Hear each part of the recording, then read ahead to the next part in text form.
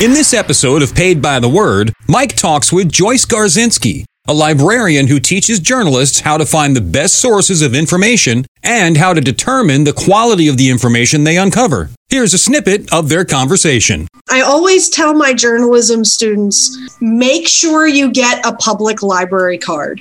Whatever you do, wherever you end up, get a public library card because that will give you access to their databases. And a lot of times they have like directory databases that you can use to go and find businesses, people, all of that great stuff. But also the librarians will be happy to help you if you need assistance with research too. So, make the public library your best friend.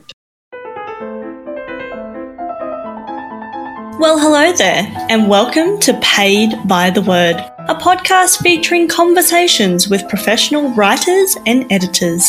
If you are curious about what goes on in the minds of people who write and edit for a living, this podcast is for you. Thank you, Zoe. When journalists talk about their sources, they're mostly referring to the people they interview for their stories. But sometimes your best sources are buried deep in an old file or stored digitally in some enormous database. That's when you need a skilled librarian to help you find the best information and evaluate its accuracy. My guest in this episode of Paid by the Word is Joyce Garzinski. Joyce is the Assistant University Librarian for Development and Communications at Towson University's Albert S. Cook Library in Maryland. In this role, she teaches journalism students about the processes of research.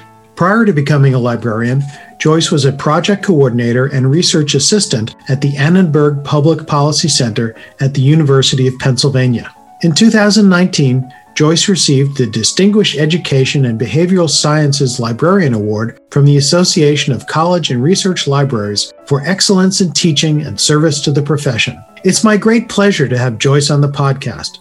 Hi, Joyce. Why is it important for journalists to know how to do research? And why is it essential for them to understand the nuts and bolts of researching a topic? It's so very important to approach information with a questioning eye, to be able to judge whether or not sources are credible. Because without that, you're really not giving your readers an authentic picture of what's happening related to a topic. That's a really good way of putting it. And as you were speaking, I was thinking that all information is not created equal. Some is more valid, some is more credible, and you have to be able to sort through it.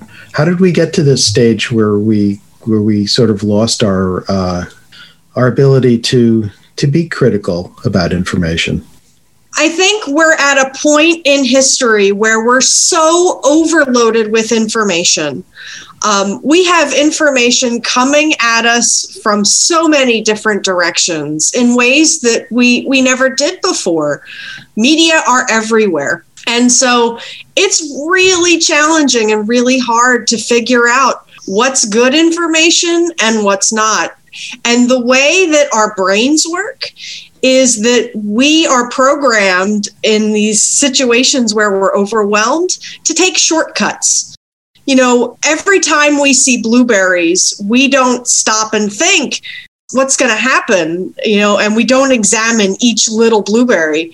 Instead, we use our past experiences and say, this looks like a blueberry. I've eaten blueberries before, so I'll eat this now. And we just pop it in our mouth. And it's the same way with information, right? When we're overloaded, we tend to want to go to those familiar shortcuts.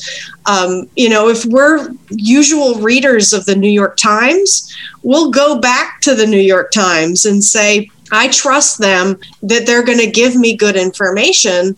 And so we keep going there without that critical eye.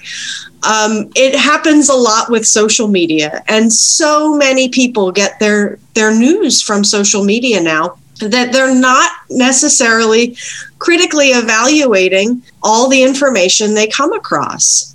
It's really time consuming cognitively to do that. So we take shortcuts. We trust the information that comes to us from our friends because they're our friends, and we don't ask those questions. We're all kind of, subject to our cognitive biases, and there are many of them. And of course, there's that, there are two kinds of thinking. There's thinking fast and thinking slow. And if we're challenged by a tiger, then we need to think fast. But for practically everything else, we should take those extra moments and say, is this information, really the real stuff, or is it just something that I'm taking a shortcut to say, yeah, that makes sense. I heard it from a friend, or I heard it from, or I just heard that, or I heard someone else say that. There's so many different kinds of biases. Yeah, absolutely. Absolutely. And it biases every part of the information process, right? It biases where we go to find information. It biases, how we evaluate information, and even how we use it, and who we judge to be a good, reliable source. So yeah, it really can mess up every stage of the information process. Now you're, of course, reminding me of when I was a reporter, and I should say a lazy reporter. You would tend to go to the same sources over and over again until an editor finally said, I think you've worn this one out, Mike. But that's that's something I wish when I was an editor that I'd been able to explain kind of, the science behind why you need to be aware of those biases and fight against them, and why you do need to bring a critical eye to the information that you collect, because that's another kind of bias, is like, well, I've done all this, I've made all this effort to collect this information, it must be worth something. Maybe not. That's true. Absolutely true. Yeah. Joyce, in your role, you work directly with journalism students. Based on your experience, did they understand why research matters, and do they have the capabilities for doing the kinds of basic research that most journalism projects require? If I've done my job as a librarian well, then they do. So, I put a lot of this on me. But it's interesting. I see journalism students throughout the program at Towson University. So I have students who come to me in their very first journalism course, where they're just learning how to write. And I have this exercise that I go through with students where I start to get them to challenge some of their assumptions. So, for example, a lot of students come to me with this assumption that .com websites are bad, .org and .gov websites are good. And, I should only use .org and .gov. And I tell them, you can't evaluate the credibility of a source just based on the URL. There are lots of .coms out there that are really good sources. Most newspapers out there are .com websites. And there are a lot of .orgs and .govs that I wouldn't touch with a 10-foot pole because they're so biased and have this just terribly biased perspective. And so what I do is I get them to think beyond the URL and to really ask the question of who created the information and what do they have to gain if I, the reader, believe what they're telling me. And so I also really tell journalism students that as journalists, you have this added burden because you are only as good as the sources you cite as a journalist. Readers will look to you, viewers will look to you and say, because that reporter cited that source, I believe that source. And your credibility is on the line based on who you cite. So you have that added burden for your sources. And a lot of times this session is very jarring for students.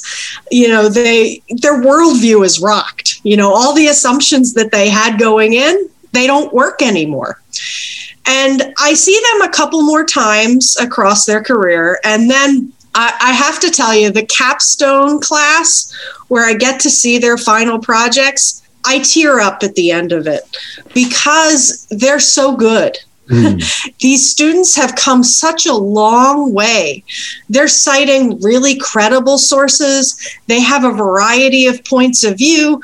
They're clearly recognizing the bias that comes with certain sources. It's a beautiful thing to behold. It's one of the key joys of my job is to get to see this progression over time. So if I've done my job well, then the students that I've taught come to realize how to find, evaluate, and use sources. Wow, that's really great. And I love also how you introduced this idea of responsibility, because you're completely correct. This is something you learn early in your career, that when you quote somebody or you put them on camera, you are elevating them, and basically you're giving them your imprimatur. You're saying this person is worth listening to. Absolutely. And that's a responsibility in itself. It's not just a completely passive act where you're just kind of like, and now here's what this person thinks. Yep. Yeah, it's and that's something that also, again, I remember the first time that I had to explain that to someone as an editor, when I was saying, not all of your sources, yes, I know we need to have multiple sources for all these stories, but just because you interviewed 7 people doesn't mean that all 7 people have to go into the article. Because I happen to know that one of these people is a habitual liar and is trying to manipulate you. So we don't need to include him in this story. 6 sources is fine. 3 sources is fine. So Joyce, what are your favorite kinds of research projects, and what really excites and thrills you about being a librarian? I really like those projects where I get to learn something by the process of doing research. I had a faculty member who asked me one time if I could help her figure out how long it took to get by train from Baltimore to New York City in the late 1800s. I don't know why she needed this information, but she needed it. And so I really started to dig into historic newspapers, the historic Baltimore Sun, and try and figure out, what did this look like? I looked at ads for trains to help figure out what how long it took. And I figured out that it all depended on what class you were in. If you had a lot of money, you could afford to travel by a really quick method. And by really quick, it took a few hours. But if you were poor, you couldn't afford that. So it took a really long time. In fact, you'd often travel overnight. So, I learned something from this that I didn't know. And that really excites me. I also really like to see the results of my work. One of the most rewarding jobs I ever had was I was an intern at CNN when I was in library school. I interned in their library. And it was so great to, in the morning, help a reporter with some facts for a story, and then see it at 6 p.m. on CNN. And so, to feel like I was contributing in that way was just incredibly thrilling. So, I'm someone who likes to learn along the way, and those projects where I can help others with the information that I find and also learn something myself along the way is what I really love. So Joyce, who are your role models? Who inspires you, and who do you learn from? Before I became a librarian, I worked at the Annenberg Public Policy Center at the University of Pennsylvania. And I worked for a woman named Kathleen Hall Jamieson, if you're familiar with her. She's very well known in political communication circles and oversees factcheck.org. And she is just an incredible researcher. She's very good at communicating with facts and with science. And she really inspired me to be a better writer. She was so incredibly concise with how she wrote. She's incredibly concise with how she writes, really good communicator. And so I learned from her. I learned by watching her. And she was, critical of my work and really got me to be a better writer. I'm forever indebted to her. She gave me my first job and she helped mold me to be a better communicator. So I really admire her. So Joyce, what advice do you have for young people who are interested in becoming journalists, researchers, or librarians, or just becoming better and more credible communicators? What I think is really interesting is that journalism and librarians, we're linked in a lot of ways. Essentially, the obituary for both of our professions has been written, right? We have been written off. Essentially, there's this view that in this information ecosystem that we're in, our professions aren't needed. And I like to tell students that is so untrue. We need journalists, we need researchers, we need librarians now more than ever. And so, even if you're hearing from the outside that these are dying professions, you shouldn't go into these professions, that is completely false. The world needs us. They need us to help them make sense of what's happening out there in the world. They need us to help them find the information that they need. And so if you have an interest, if you have a talent, if you have a passion, pursue it, because the world needs you now more than ever. That's really great. So reports of our demise have been greatly exaggerated. Exactly. Exactly. Which resources should every journalist know about? If you only had 30 seconds to tell me, something really important that I needed to know for my next story, what resources should be the first ones I go to? I think it's not a matter of which resources, but you need to know who creates the information in order to find it. So you have to know about the ecosystem surrounding the information in order to locate it and view it. And think about, what are the motives for creating that information in order to evaluate your need for it. So really understanding that larger information architecture, how it's organized, how it's built, and why, that is the key to being a really good researcher. I'm so glad also that you just used the word motivation, because we have to remember that the information is not just sitting there. It's not an inert substance. It's something that's created by human beings for a purpose. And sometimes those purposes are good and sometimes they're nefarious. And you have to be able to sort through that. You have to be able to feel the passion on the other side, whether it's good passion or bad passion, because the data is not just sitting there. It actually represents real stuff that happened in the real world. And also, too, what's interesting is the lack of information. Sometimes, I have been approached by researchers who, why can't I find this information? And it's really telling what isn't there. Because a lot of times it may be that governments haven't invested the money to collect the information because they don't view it as important. We've seen this with things like maternal mortality rates and things like that, how that information has been or has not been collected. So really, information, the presence of information or the lack of information is extraordinarily telling in terms of how information is created and how it's organized and how it's available.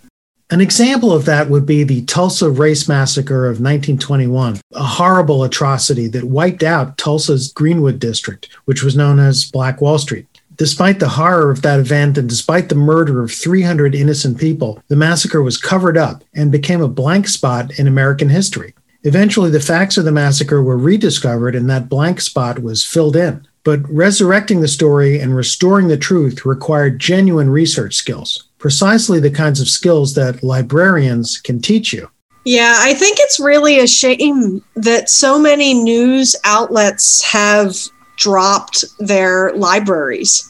And librarians aren't a part of news organizations anymore because, we are such great collaborators. I always tell my journalism students, make sure you get a public library card. Whatever you do, wherever you end up, get a public library card because that will give you access to their databases. And a lot of times they have directory databases that you can use to go and find businesses, people, all of that great stuff. But also the librarians will be happy to help you if you need assistance with research too.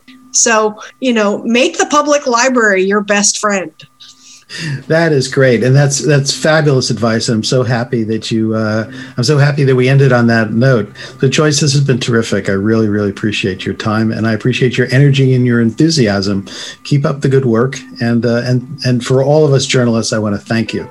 My pleasure. Thank you, Mike. That was my conversation with Joyce Garzinski, the Assistant University Librarian for Development and Communications at Towson University's Albert S. Cook Library in Maryland. I enjoyed chatting with Joyce, and I admire the role she plays in teaching journalism students how to find information and evaluate its quality. At a time like now, when we are bombarded with information from all sides, the ability to work with information and to recognize the difference between good information and bad information is of absolutely critical importance. That wraps up another episode of Paid by the Word, a podcast featuring conversations with writers, editors, and media professionals. We are grateful for your attention and we wish you all the very best. Stay safe and be well. Bye-bye.